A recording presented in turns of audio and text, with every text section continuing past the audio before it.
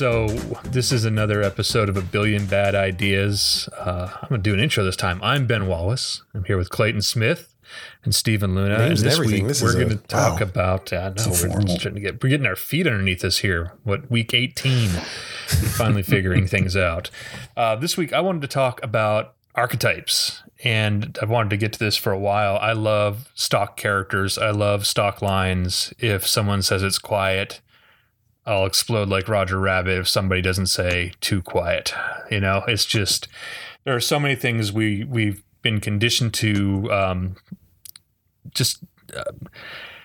understand, or just we've seen it so often that we not take it for granted, but just like we know how things are supposed to play out. And a lot of what I do, I like to play with those tropes and those archetypes and those things. And one thing I find handy is the reader's already convinced. They've seen something so much like that before in their life. They know what's going on. So there's a lot of fun you can have without really lying to or misleading someone, just like playing on kind of the collective knowledge of what a character would be like. And those, of course, are archetypes, and there's no shortage of them. There's the hero, the sage, the smuggler, the wise old man. But I want to talk tonight about one of my favorite, and that is the henchman. Or henchmen or henchwomen. It is there's such a variety within that. But I think even in all the different things we write, as long as the antagonist has some kind of assistant, I think that kind of starts to qualify as the henchman. So tonight we're going to talk about the different types of henchmen and how you all would go about writing that character, reciting those characters. First of all, do any of you already have like a favorite henchman or a favorite type of henchman? I was thinking about this a lot when you first told us that we were going to talk about henchmen. And I should say too, even going back a little bit, the idea that we're going to do tropes, I love. I think this is a great idea that you've had, because I think tropes get like the short end of the stick. People, kind of decry tropes and, why you're relying on those, but like, A, they're fun. Right. And we, they're as consumers of entertainment, of media, of whatever sort, we're all kind of, we're conditioned to expect those things. And it's a really nice payoff, I think, when you use that as a kind of a device. So I think, it's weird. I started thinking about it. It's so weird that tropes get such a bad rap when, if you use them well, I guess they are really fun and they're really enjoyable, and certainly can be useful for writers as we kind of try to figure out how to muddle our way through a story. Well, I think they're necessary too. And I think tropes get confused a little too much with cliches. Yeah. Cliches are tired. Tropes, if you start to remove them, people notice, especially if you're doing any kind of work in any kind of genre. If you don't have the right tropes in there, it'll be flat out rejected. Yeah. Now there's a lot of latitude and liberty you can take with those tropes, but yeah, and there's just no way to avoid them. There's a million of them. There's no way you can't, and for a reason, use them. Yeah, for a reason. But anyway, I'm sorry. Go ahead. Yeah, your favorite type of henchman. The henchman was coming. But my first thought was I think my introduction to henchmen really was the old Batman, the Adam West Batman TV show, where the henchman for all the bad guys was like that kind of stock, big blocky white guy in the black turtleneck and the black pants and the black hat. And they had like sometimes numbers, I think, on their chest. I think they had black and white striped prison uniforms, right? Like, weren't they like did they? Maybe they had everything except for the sack of money, the sack with the dollar sign on it. Like I don't know. Maybe that's right. What am I thinking of? I don't know. But that rolled up ski masks. I don't know, that it's the same thing basically, like the kind of like stock character of the kind of the big, the brawn over brains kind of like, I'm going to do this thing. And it's such an interesting, it's an interesting way to portray henchmen, because if you think like, if I'm a villain, if I'm an antagonist, if I'm like carrying out some nefarious scheme, I would like capable people around me. The henchmen in those shows, those old shows, like they were the least capable people I've ever seen in any sort of storytelling. Like they looked imposing, but they would fall at, the slightest touch of Robin's hand. And, no shade on Burt Ward, but he's not a large person. Like, I don't think that he actually should be able to take those people down, but he could very easily with no superpowers and just a little bit of flexibility. It wasn't the actual hit; it was the sound effect that came out of it that did the damage. That's true. That's a good point. Yeah, those purple spiky balloons. It was the WAP that really got him, not the. So that was what I first thought of, and I love that. I don't know if I'd say it's my favorite, but it's certainly a classic, and certainly my the first thing that pops up, and it really reminds me of my childhood and kind of sort of in some ways my beginnings of my storytelling style, and it was fun to kind of think back on that. Luna, do you have any thoughts on Henchmen? I think when I was a kid and I would watch Batman and I would see the Henchmen, I would think, oh, they're comic relief. They're not really. They don't have much of a purpose other than to sort of, they're almost like human MacGuffins to kind of move the story along so that the villain doesn't have to do all of the dirty work themselves. They can be off screen. Henchmen can be off screen doing stuff, and stuff still gets taken care of. So while the villain is really like in front of the camera and monologuing to the hero, all their evil plans have kind of taken place. So they were sort of like a vehicle or device. And then I turned 10. No, I'm kidding. But really, then we watched, maybe he doesn't count as a henchman, but Kato from the Pink Panther movies. And the fact that he became such a secondary main character in his conflicts and confrontations with Inspector Clouseau. And I know they were good guys, but it always felt like, okay, he's sort of a henchman because he's there to help him. He's there to save him, but he's always kind of keeping him on his toes too. So that's what I came to see a henchman as being, as sort of the long-suffering guy who gets things done, even though he looks like a buffoon on the side. So my idea kind of sophisticated as I grew up, and now I kind of see henchmen as necessary parts of an evil plot because you can't do it all yourself. There's just not enough hours in the day to execute all your evil by yourself. So they're needed, and they can be fun if you do them in the right way. Can I posit a theory hearing you, Luna, before Ben says anything? Mm-hmm. Does this have to do with my age? Because if so, then no, differently. It does not. Okay. Ben, what Luna is talking about, was that a direct inspiration for Bertrand in the Damien Stockwell series? Kato? Yeah. Was Kato? Yeah, he's got certainly some Kato qualities to him. He doesn't pull the random attacks, which was one of the best running jokes ever. Was the best. That was hiding on top of the canopy. Oh my gosh, we would just wait for this. Like, when is he coming on? And my sisters tapped into it. My older sister would impersonate Inspector Clouseau just so she could call us Kato, and so it became like a part of our family's zeitgeist. What kind of a bomb was it? The exploding kind. Clouseau was, he was best. No, what I was thinking was you've done it again, Luna. You jumped to one of my follow-up questions, which was, is a henchman just not a evil sidekick, or can a sidekick be a henchman? When you started going down that path, that was one I wanted to kind of talk about.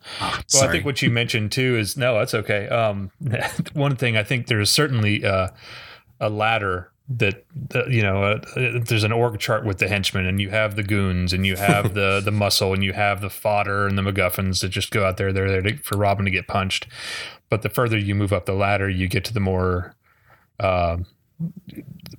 is almost a secondary villain or something like that. And I think it is. I mean, the tool itself is there to build. Yeah, the mini boss, then the big boss, and the tool is it's a narrative device to build the action. The closer they get to the closer the protagonist gets to the goal, the fiercer the henchmen have to become, or the more capable and competent they have to become. So I think of something like Austin Powers, where the whole secondary evil team that are henchmen who each have a different capability and a different inability. So there's not really, he's got Mini-Me on his chest who just kind of reaffirms every stupid thing that he says without saying it. And then he's got his son who tries to be his henchman, but is rebellious and doesn't want to go along. And he's got that creepy little lady who I think he was married to, who's his son's mother, who is sucking up to him so hard. And so there's they portray this whole array of henchmen where none of them are entirely useful, but all of them kind of contribute something. So you get one henchman cut into 5 different pieces, or however many there are. You apply at base henchman when you fill out your application. And the internship starts That's your here. Cobra And then the soldier. entry level is here. That's your It's Hydra. unpaid. Your Hydra soldier, right? Okay, yeah. You're unpaid, and then you work your way But up you've got, by proving yourself. Yeah, the closer you are to the main antagonist, I think the higher you are in the ranks for sure. But it's all henchmen. All henchmen. So I think it's a very broad term. I think, yeah, it's. I think it covers all the ranks, and I have always liked the variety of henchmen too, because it's not just the goon and it's not just the muscle. You have the evil scientist can be the henchman, even kind of the sadist. There's always like the torture expert. That's the henchman that pops up in Mission Impossible and Bond all the time. Bond is probably the best series to look at or for divining henchmen. But I like the kind of other stuff like that you don't see on screen sometimes, like someone's got to care for all the piranha, right? Like there's a vet on the staff that is watching after the sharks in the tank. It's not just it's the only time I think we've seen it on film is the Rancor keeper in Return of the Jedi, right? Like he was just there to take care of the thing, but like a zookeeper. He doesn't really get. Yeah, he's a zookeeper. Like I like to picture like an evil animal handler, something like that. But there's got to be different jobs within the organization. But I think anything is kind of falls under that henchman. Somebody has to fill the canisters with poisonous gas, and somebody's got to clean the Batmobile. That feels almost like its own. It's like a side short story, right? So like, is there a level of henchmen that is so low that suddenly they become the hero of their own story? And so if you're like a middling henchman, you're just in the background. But if you're so low, you could get your own little like side little short, and you could be your own little hero. So you're having an idea, is what you're saying? You're gonna write this up? Not for myself, but I think about the people who are handling the piranhas in the the underground volcano lake or whatever. Like that seems like a story worth telling. Why couldn't you do it?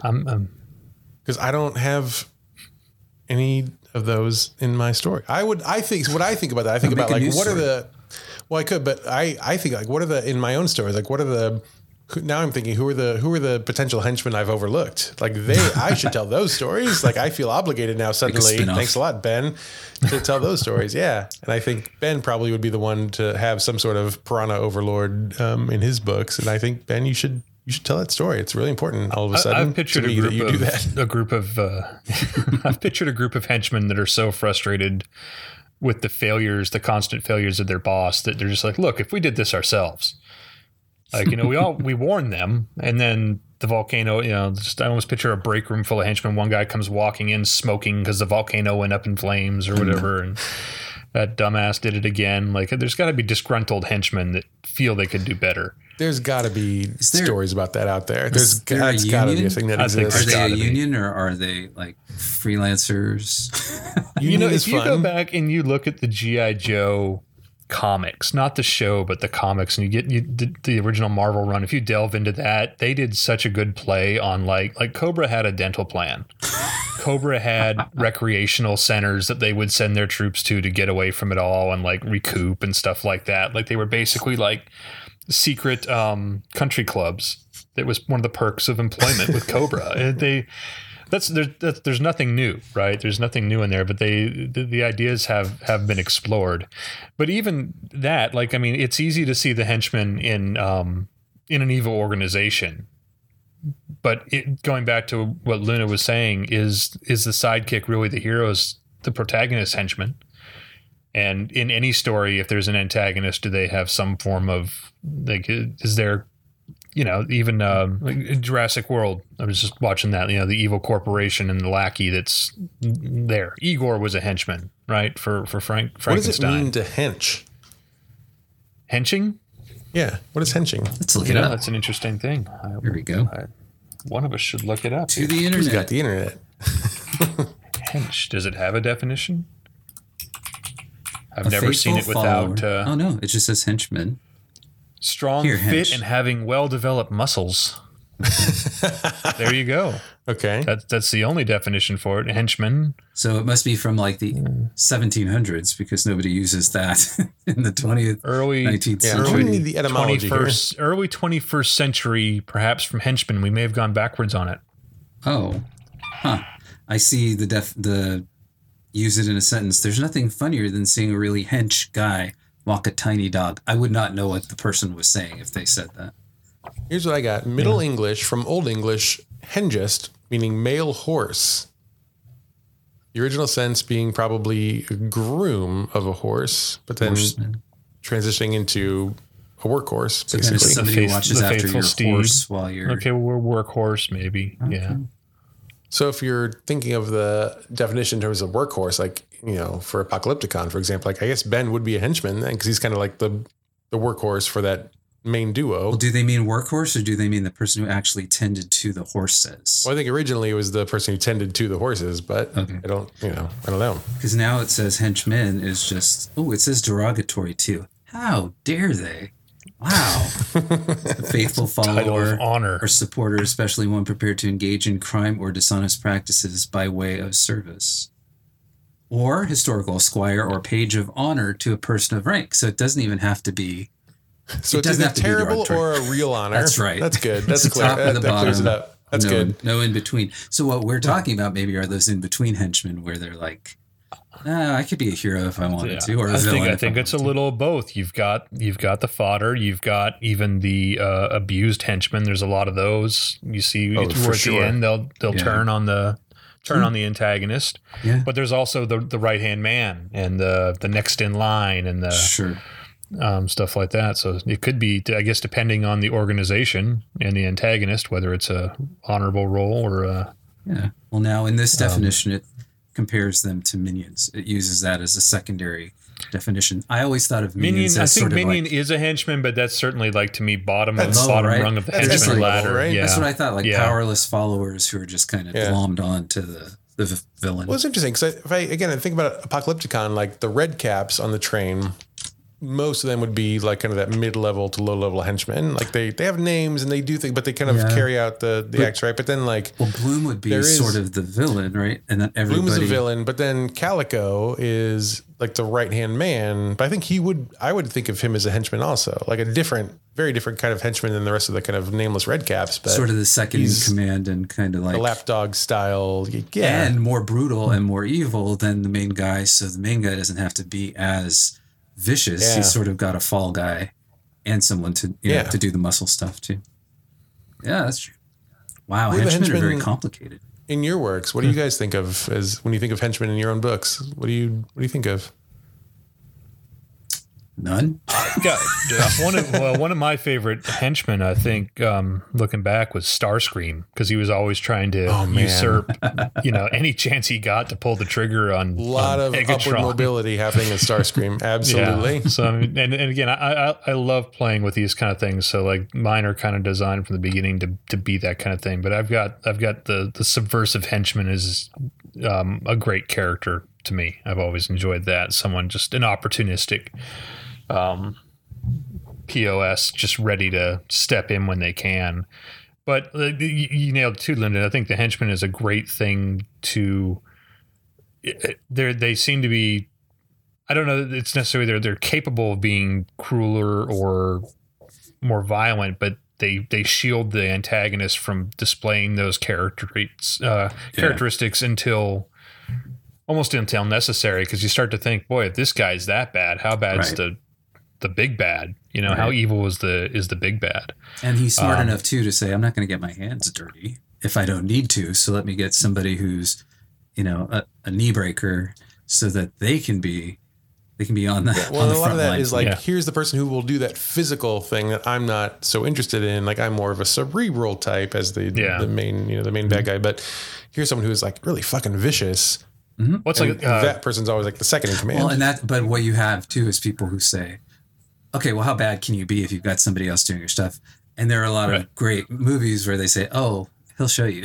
He's even more wild. I think is a great example. If you've been watching the Marvel, anything with Kingpin, he was like professional, businessman, reserved, and he had other people doing his bidding. But when he was ready to put somebody's head in a car door, he did it. I think there's the henchman gives the villain a stoicism that's kind of foreboding. I like that about it. Yeah, So, I think it allows them to be in control but still get their message across. So I can be composed and I can be sinister, but I don't have to be violent about it. I've got people who'll do it for me. But if I want to show you that you're really messing with somebody serious, then I'll kind of take off the gloves. That's a good use, I think, of henchmen, like to make them seem like a shield, but they're not a shield. They are one rung down. Right? I like the ones that are kind of more loosely associated. I was looking a little bit, and they were saying there was a couple in like the Bond movies, like Baron Samedi in Live and Let Die. He was more of an associate than a henchman. He was kind of muscle for the villain, but really like, whether the villain succeeds or not, he's got his own thing going on. I've got like even like Boba Fett. They always say Boba Fett's a henchman. He kind of had his own thing going too. Take the Empire, leave the Empire. He was his own thing, independent of it. And I like characters like that too, where they're it's almost the mercenary or whatever. I've got characters like that. There's Mr. Christopher is a villain in a few of the Duck and Cover books where he's hunting the protagonist, working for the big bad, but the big bad's almost just as afraid of Mr. He's got a reputation and everybody's pretty wary of this guy. He's more of I guess the henchman can be a means to an end at the same time. The freelancers, are those henchmen? I guess for a time. Yeah. As long as it serves for their hire, right? They're sort of that's what they're contractor henchmen. Yeah, you don't have the zealous loyalty, which is something I think you normally want in a henchman. Yeah, you want someone who's going to put their number on their sweater for sure. That's what you want. I want clearly labeled goon or henchman. That's the person I want. It's the caliber of person I want. Does a henchman, even in a group, have anything more to do than just sort of be? So I'm thinking of like Jaws in Moonraker, where he was just there to chew people. He had the teeth and the horrible dental work, and he's just there he's an assassin, essentially, like, just on hand instead of sneaking off to do anything. He's standing next to, I don't even know who the villain was in that one, but, he's always on hand. So he's like a weapon. Zax. Okay, so he's Drax. I have not seen this one. Is this George Lazenby, right? No, this was Roger Moore. This was Roger Moore. Was it? With the space shuttles. Before you were born. Drax was the villain. They were all before I was born. Well, I know Pierce Brosnan. Half of them weren't. Oh gosh, who's that? But that's all he was there for, was the spectacle of, oh my. So you don't even know who Jaws is that I'm talking about. He's like, well, I've seen Jaws in the special version of the GoldenEye video game, so let's not say I don't know who he is. But, that's not really. He's an unlockable character, I think. He was already dead. Yeah, so I get it. I get it. Okay. Yeah. So he has the metal teeth, and that's really, he was just like this. When I was a kid and it was out, it's like, holy smokes, look at that guy. He's so huge and he's got metal teeth and he's chewing through cables. Like, he's doing these things. So Jaws is such a great example because he's the only henchman to work for two villains. Oh, that's He's the only true, one that came back because he was in The Spy That Loved Me as well. Yeah. Wow, spoilers, no big deal. But, well, you're bragging about knowing him in a video game. You already know. That's cool. Like having a henchman with such a specialty. I think that's cool. Well, that's what makes me think too. Is he a henchman? Is it like a Swiss Army knife where you have different henchmen with different abilities? Is it a like one henchman who can do multiple things, or is that one? If you have one character who's a villain with one henchman, is that henchman really a henchman, or is there some other trope that he's filling? I think you as like have a specialized. No, I think Jaws is absolutely probably one of the defining characters of henchmen. Okay. Yeah, and he'd be the muscle, right? But like I said, we have different ones, and there's the scientist. There's there's always the torture expert. That's someone that has a very special set of skills and a big bag of dental tools. And it seems like there are people who kill, like assassins who kill in different ways. So, hey, here's the poisoner, and here's the martial artist, and here's the sword expert. Each of them are considered a different kind of henchmen. I think they're all henchmen. Yeah. Okay. Yeah. I think just again, the closer you get to that'd be another level down, right? And maybe someone like a Jaws' level is dispatching them. Gotcha. So yeah, like middle management henchmen. Middle management, yes, exactly it.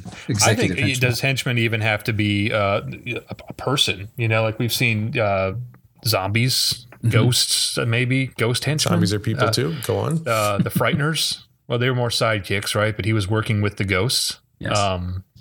machines. What about something like Masters of the Universe? Would those I was thinking about this. characters be henchmen, or would they be a team of independent villains who kind of serve the same purpose? Because This was actually my exact question. It I'm was? so glad you brought this up. Yeah. Oh, So think about the new He-Man, right? The Masters, so He-Man obviously is the hero, but in the new one especially, he's not. Spoilers.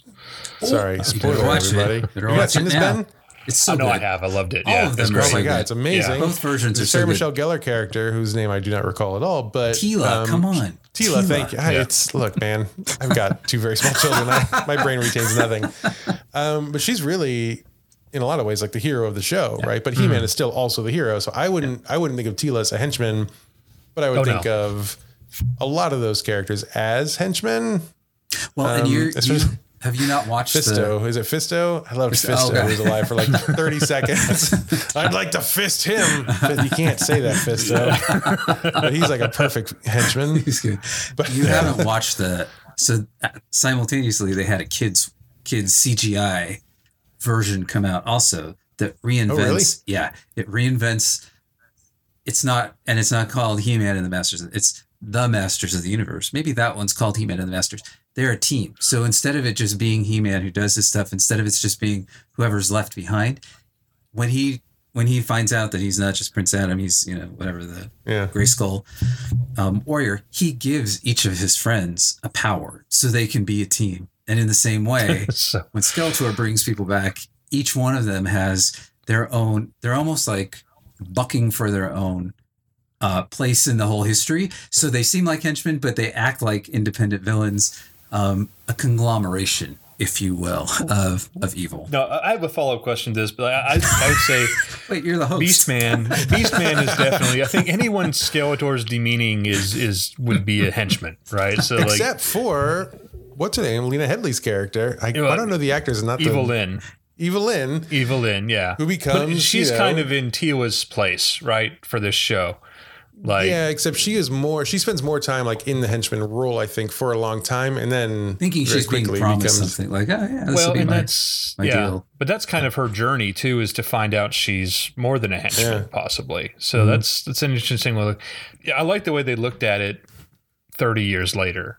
Or I guess it was probably about 30 years later and came back to it. It was kind of that post-apocalyptic version of it was great. And it really did more for the characters than before. But like Beastman was, even in this role, he was a henchman for sure. Yeah, for sure. Yeah, absolutely. I don't know, when you get to the whole like Skeletor Hordak comparison, I don't know who's where on what. I don't even know if the timelines are the same or anything. What I thought was different about it was they all they argue with each other. Like they're not all on the same side all the time. They're sort of, and especially in this CGI one where it's more aimed at kids, there's conflict among the henchmen. So it kind of feels like they're trying to introduce them as a suite of characters. So the good guys are working as a team and the bad guys can't get it together. Yes. I think that's so somewhere. But when my kids started watching cartoons like that, every moral was teamwork, and it didn't matter what show it was. It was always teamwork. And it was just like, okay, again with the team, like, okay, teamwork's good, but really 6 weeks in a row. And that's all we got. Thanks, Ben 10. But then I'm like, okay, so they were watching like Danny Phantom. I'm like, okay, well, there's just one of him at least can't. Well, in this episode, Danny Phantom duplicates himself so he can learn to work as a team. There's other lessons, but it seems like that seems to be the whole structure of that. Like, hey, He-Man shares with his friends and they're all a team, and look at these bad guys. They can't get it together, or they're such a disorganized mess because they're all out for themselves and they're selfish, and that's why it never works out for them. It's interesting that you bring that up because I haven't seen it. In this kid one, but in the kid one, and I can't think of which character it is now either, but she's on like her own personal journey, and she becomes almost more powerful than He-Man. Not even temporarily. She sort of becomes the one who has to, they're all crucial, but she's kind of more crucial than the others and him. So it almost feels like more than teamwork. They realize that young people can understand complex stories with more than one character kind of going on, and it gives them 10 episodes instead of 3 episodes to kind of tell. And that story. complexity, I think, is really important because you think about even that He-Man, the new one for for the grown-ups.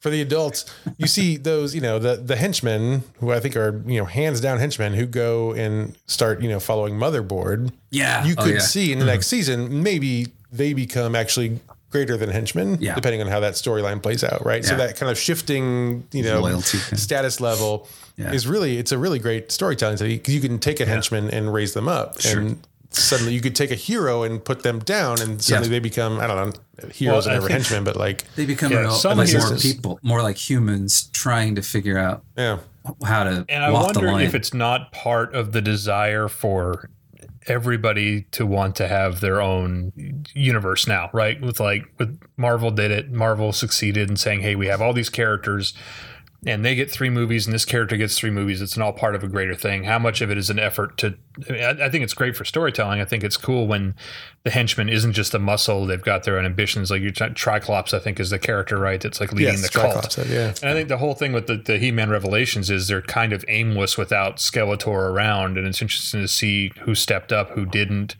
Merman, I think, was leading his people back under the ocean. He wasn't really a toady anymore. Well, isn't that Kevin Smith who... Yeah, Kevin Smith wrote it. So he got a sophisticated comic book and cinematic sensibility to bring to that to make it more. But that gives you so many tangents to go off on, and like Tila can have her own show now, and and you can come back and still have a He-Man show, and but I think it makes in that. It seems kind of, it was a little frustrating. Everybody wanted to be Marvel right away, and DC is obviously really floundered trying to make it work for a lot of different reasons. They just wanted to we'll just start with Justice League, and like Hasbro was talking about bringing out they were trying to get G.I. Joe so they could have a crossover with Transformers and bring out Mask and Micronauts and all these like properties that people like. It would have been interesting to see Megatron versus Mr. Potato Head eventually, but everybody wanted that. So I think you're seeing that a lot more with these. I think you're going to see much more complex henchmen because it gives an opportunity. Like we were talking about the one that really doesn't necessarily, that could usurp the leader or could go off on their own and have a whole other story behind it.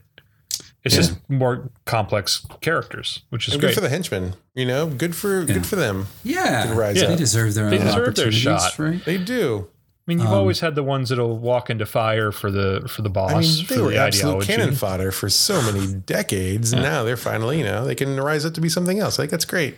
They're getting their turn. There's always a chance. It's good. But I think you're right, Ben. That is a way, especially for Netflix, who says, hey, guess what? We want, now we're talking business instead of just, storytelling or character. Hey, we want to deal with Mattel so we can say we've got She-Ra came first, I think, where they have a whole separate thing for her. They've got the new He-Man in 2 different forms. They've got, I thought there was another movie coming. I think there is. Yeah. Any one of those characters can become, in the kids' cartoon too, any one of them could branch off and kind of have their own spin-off series. So someone like Netflix who probably does the Scientology thing where it's a 1,000,000-year contract, you're going to be stuck with us. They want that intellectual property to go as far as it possibly can because they own it. So let's expand this and slowly, branch off instead of the original He-Man, which was really, I went back and watched some of the episodes, and you guys, that animation is just nothing. It's like kitchen table drawings on, and it's so funny to be so bad, but it was so all we had, back then to see the idea of making it for a modern audience. It became interesting. Like when I went back and watched the old ones, I was like, this is what we watched. Even the story was just so juvenile from a writer's perspective. So from a storytelling perspective, to see what they've done with it, it feels like, oh, this could really go someplace and be interesting to see. This henchman have their own story. This henchman start their own offshoot. Henchmen can Netflix world can become their own superpower. Superpower people. I think it's easy to look at these things and say like, oh, these companies, cashing in on being very capitalistic and just like a money grab, which I don't know, maybe true, but also at the same time, it's good for creators. It's good for artists. It's good for writers. Like if you can have these henchmen kind of creating their own, their own pathways, that's a whole new team of artists who are working on that. And that's really great. And it's compelling for viewers too. It's, intriguing. It's not. We're getting richer characters. The 2-dimensional character has become whether it's out of a desire to do something with them later in that show, we're getting a better developed character. Whatever the motives are, and that's it. It's not characters. Garbage. It's not garbage that's going to breakfast cereals. It's, hey, I really want to watch more of this now because this is really well. I was just really surprised at how well made both of those were. I guess I didn't have faith that they were going to be as good as they were. They were excellent. Yeah, it's amazing. They were excellent. Yeah. So yes, Henchmen, I think, have a place in the future to say, I want to know what their, what these secondary stories are, because from my psychological background, I don't know what kind of pain these people have gone through to want to just kind of throw themselves in with whoever they're with. I want to know what they might be able to do on their own. And they can be in that spectrum, right? They can still serve the very basic purpose of planting the bomb in, the mayor's office in Gotham City. Or they can be these, really complex characters that rise up. They can be anything in between there. Like they're really versatile. And now that, we're talking about this, like without them, do we have compelling storylines? I mean, sure, a few, but not as much. I don't know. We can have more. They're real engine for a lot of our ideas. I mean, they're always an obstacle for the protagonist. Yeah. And again, and whether one or multiple, like it's Well, now you're giving me an idea for another story that could be a temp agency that hires out henchmen specifically to hench. There we go. They do. It's called Henchman Inc. I've already got the. There you go. There you go. All right. I want 1,500 words by next episode. It was going to be a coloring book to start with. I've got. All right. Then. I've got the muscle. I've got the butler. I've got the alligator trainer. So that was all leading into this. This was all leading into your. No, it's something I've played with. I think a lot of it has been. No, I think a lot of that has been explored a lot. The fun structure of like they're not just there for the cause. What's the real? Yeah, the joke is always they have great dental. It's hard to leave a good job. Deadpool did a whole thing with Hydra Bob, which was just the masked henchman. I think he made it into one of the movies, but in the comics, he was a great character. And he was just like, he was working for Hydra, but he wasn't buying any of it. So totally disgruntled Hydra. Yeah, it was a disgruntled Hydra agent and stuff like that. So I think a lot of that, funny. I don't know, it would need a really unique idea to work. So no, I'm not really throwing that out there, but it's something that crossed my mind because I love the characters and I love that they have become more complex. And, there's some, I'm trying to think, I know I had one coming into this, but like there's got to be instances where the henchman was more compelling than the villain themselves. And, so and when you think about it from a creative perspective, you can only tell the same hero's, story so many different ways before you want to explore somebody else's journey too. And the next logical person would be if you've included a henchman in any of your stories, or if you've thought of that trope or that archetype, your imagination kind of naturally slides over to, well, how about this guy on the side who's, thinking all the thoughts? What do we do with him? And then it makes for fun, for us to create something fun and new and kind of fresh.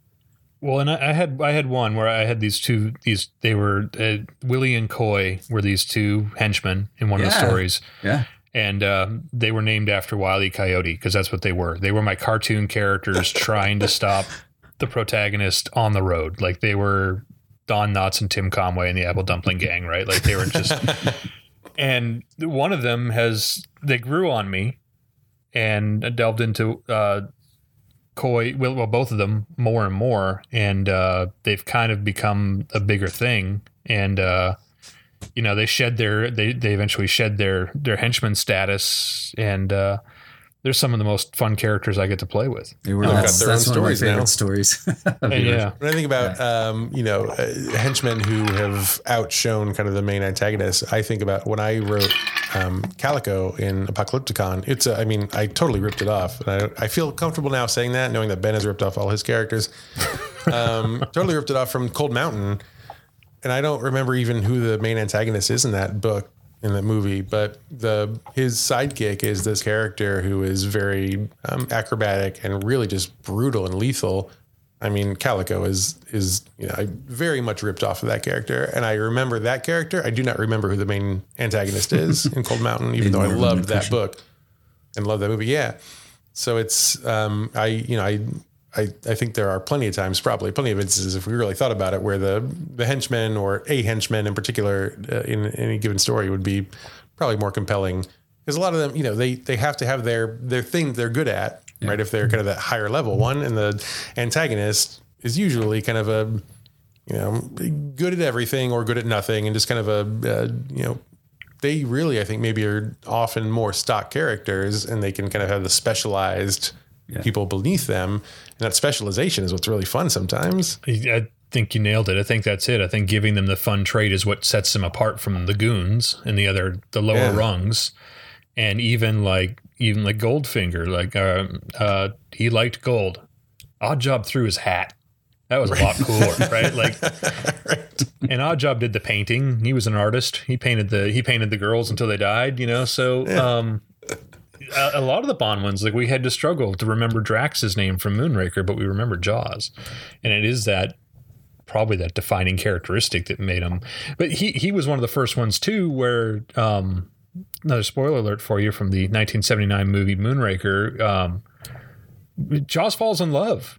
John falls in love with a girl with braces and turns good at the end. I remember that. And, what in the world for a henchman we met in the movie before? Yes, you got to watch them if you haven't seen them. So I can't think of any examples, but I'm sure they're out there. Can you think of any examples where the henchman undoes the villain's plan and actually becomes the big bad instead of staying the henchman? It's kind of working their own angle and kind of takes over the story. I can think of a few. Yeah, but none of them come up to. Yeah, I can't think of. It's an after the credits scene. It's like the ones I've seen. The one I'm thinking of was the King's Man. Was kind of like that, and it was like in the one. I haven't seen the newest one. It's not that great. But I loved they were hoping. Well, this is awkward. Well, it wasn't as well paced as the others. I've never seen the others, so I guess I have. I mean, would Darth Vader count as this? Because the Emperor is really he never took his place. He undid the designs. I guess so. Well, and then maybe it depends on how long the story goes, and if you do go kind of. If you look at the whole into prequels arc, and go backwards, then you have. Yeah. That's interesting. I don't know, because Darth Vader really is kind of a henchman. Yeah. He is. Yeah, he certainly is. But he also has achieved such villain status and such, Yeah, he kind of had his own echo through the But see, you wouldn't really think of him normally as the henchman, but he is the Emperor's henchman. Yeah. The stormtroopers are his. Yeah. He's just doing the dirty work. Well, he's the protagonist of the first 6 movies. What a confusing thing. Oh, my goodness.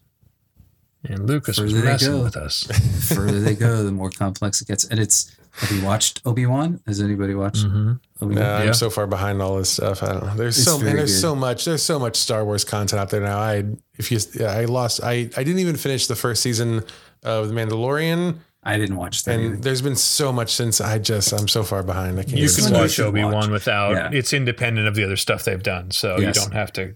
And it's 6 episodes, and they don't seem very long, so it's not a huge investment. All right, that feels promising to me. All right, I'll check it out. It's easy to get through. It's all familiar characters, kind of in a version, and some new people. So it's also familiar, as opposed to Mandalorian. It felt like you have to get to know all these new, people. So. I will only say my last thought, I think, on henchmen in general, Ben, is that as we're talking about this, henchmen, I think, are my favorite to write because they are so expendable. You can do whatever you want with them. Like they can rise up and overthrow your antagonist. They can die in the most insane, fun ways. Like nothing you do to them is bad or wrong. And that's really fun. Yeah. You have the faceless ones that are just the army, stormtroopers, Cobra soldiers, take out as many as you want. No one's going to miss them. They don't have families, right? There's certainly that. They're so very disposable is probably the best way to do it. And because they have such a history of being so colorful, I think it's lots of fun to Like even had one scene where there was this Mr. Christopher I was talking about earlier was the bounty hunter, but there's even just a page of like all the other ones that had come before kind of thing, and they were all I made them all like professional wrestlers, right? They all had a shtick, and they all, of course, were undone by their whatever their shtick happened to be. Right, so the guy with the bladed boomerang didn't duck, stuff like that, like whatever it was. His cape sucked. But yeah, I agree. It's always more fun to write the big bad, and I'm starting to think that all the bad is really channeled into the henchmen, so you can keep the antagonist kind of pure till the end. Maybe that's why they're so much fun to write. They're vehicles for fun. That's really what they end up being overall. Absolutely. Thanks, henchmen. Yeah. Here's to you. Sorry that we killed so many of you. And nothing gets done without a good henchman. Yeah. They're really the unsung heroes of the evil organization. Do the henchmen get a pension? The henchman's pension? The henchman pension? Rhyme. Yes, but it's been embezzled. It's not worth a mention. It's been embezzled. Okay, all right. Well, this has obviously gone long enough. When the rhyming starts. It's rhyming, so it's I think we've had enough here. You're out of idea when we turn into poets. I love it. All right. Well, thank you so much, guys. I enjoyed hearing your thoughts on Henchmen. That was a lot of fun. Thanks for bringing it up so we could talk about it.